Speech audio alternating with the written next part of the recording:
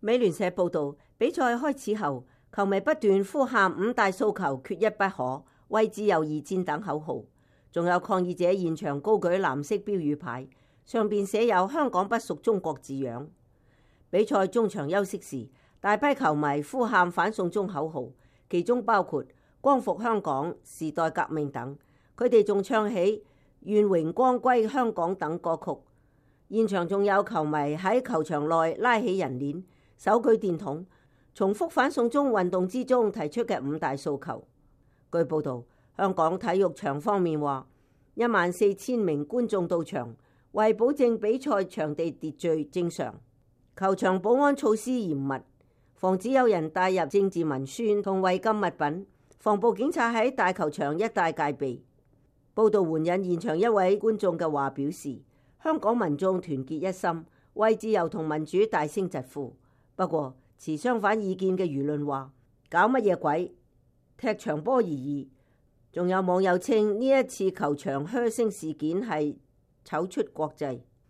亞洲勁旅伊朗隊曾經以安全為由提出更換比賽場地，不過呢一項要求被國際足聯拒絕。星期二嘅呢一場波，伊朗隊2-0勝香港隊。另外，港足今晚喺香港大球場出戰世界盃外圍賽對伊朗隊。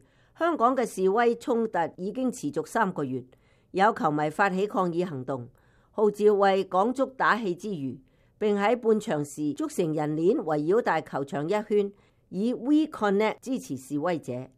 過百名市民同球迷今晚7點起先於港鐵銅鑼灣站集合，穿上各自支持嘅球隊球衣，高舉橫額及叫口號前往香港大球場。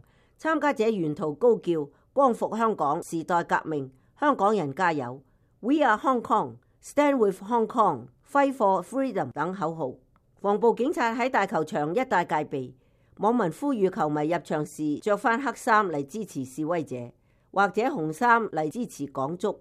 外圍賽喺晚上8點開播，一批香港球迷喺播放中國國歌時手持抗議紙牌並報以噓聲。開播後，有場內球迷高唱示威者反修例歌曲《願光榮歸香港》，並高叫光復香港、時代革命同五大訴求缺一不可等口號。現場有過百名球迷及市民喺大球場售票處，仍有大量球迷等候購票入場。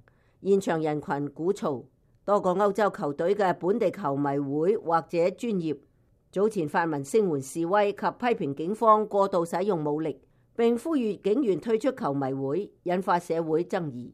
美國之音嘅報導。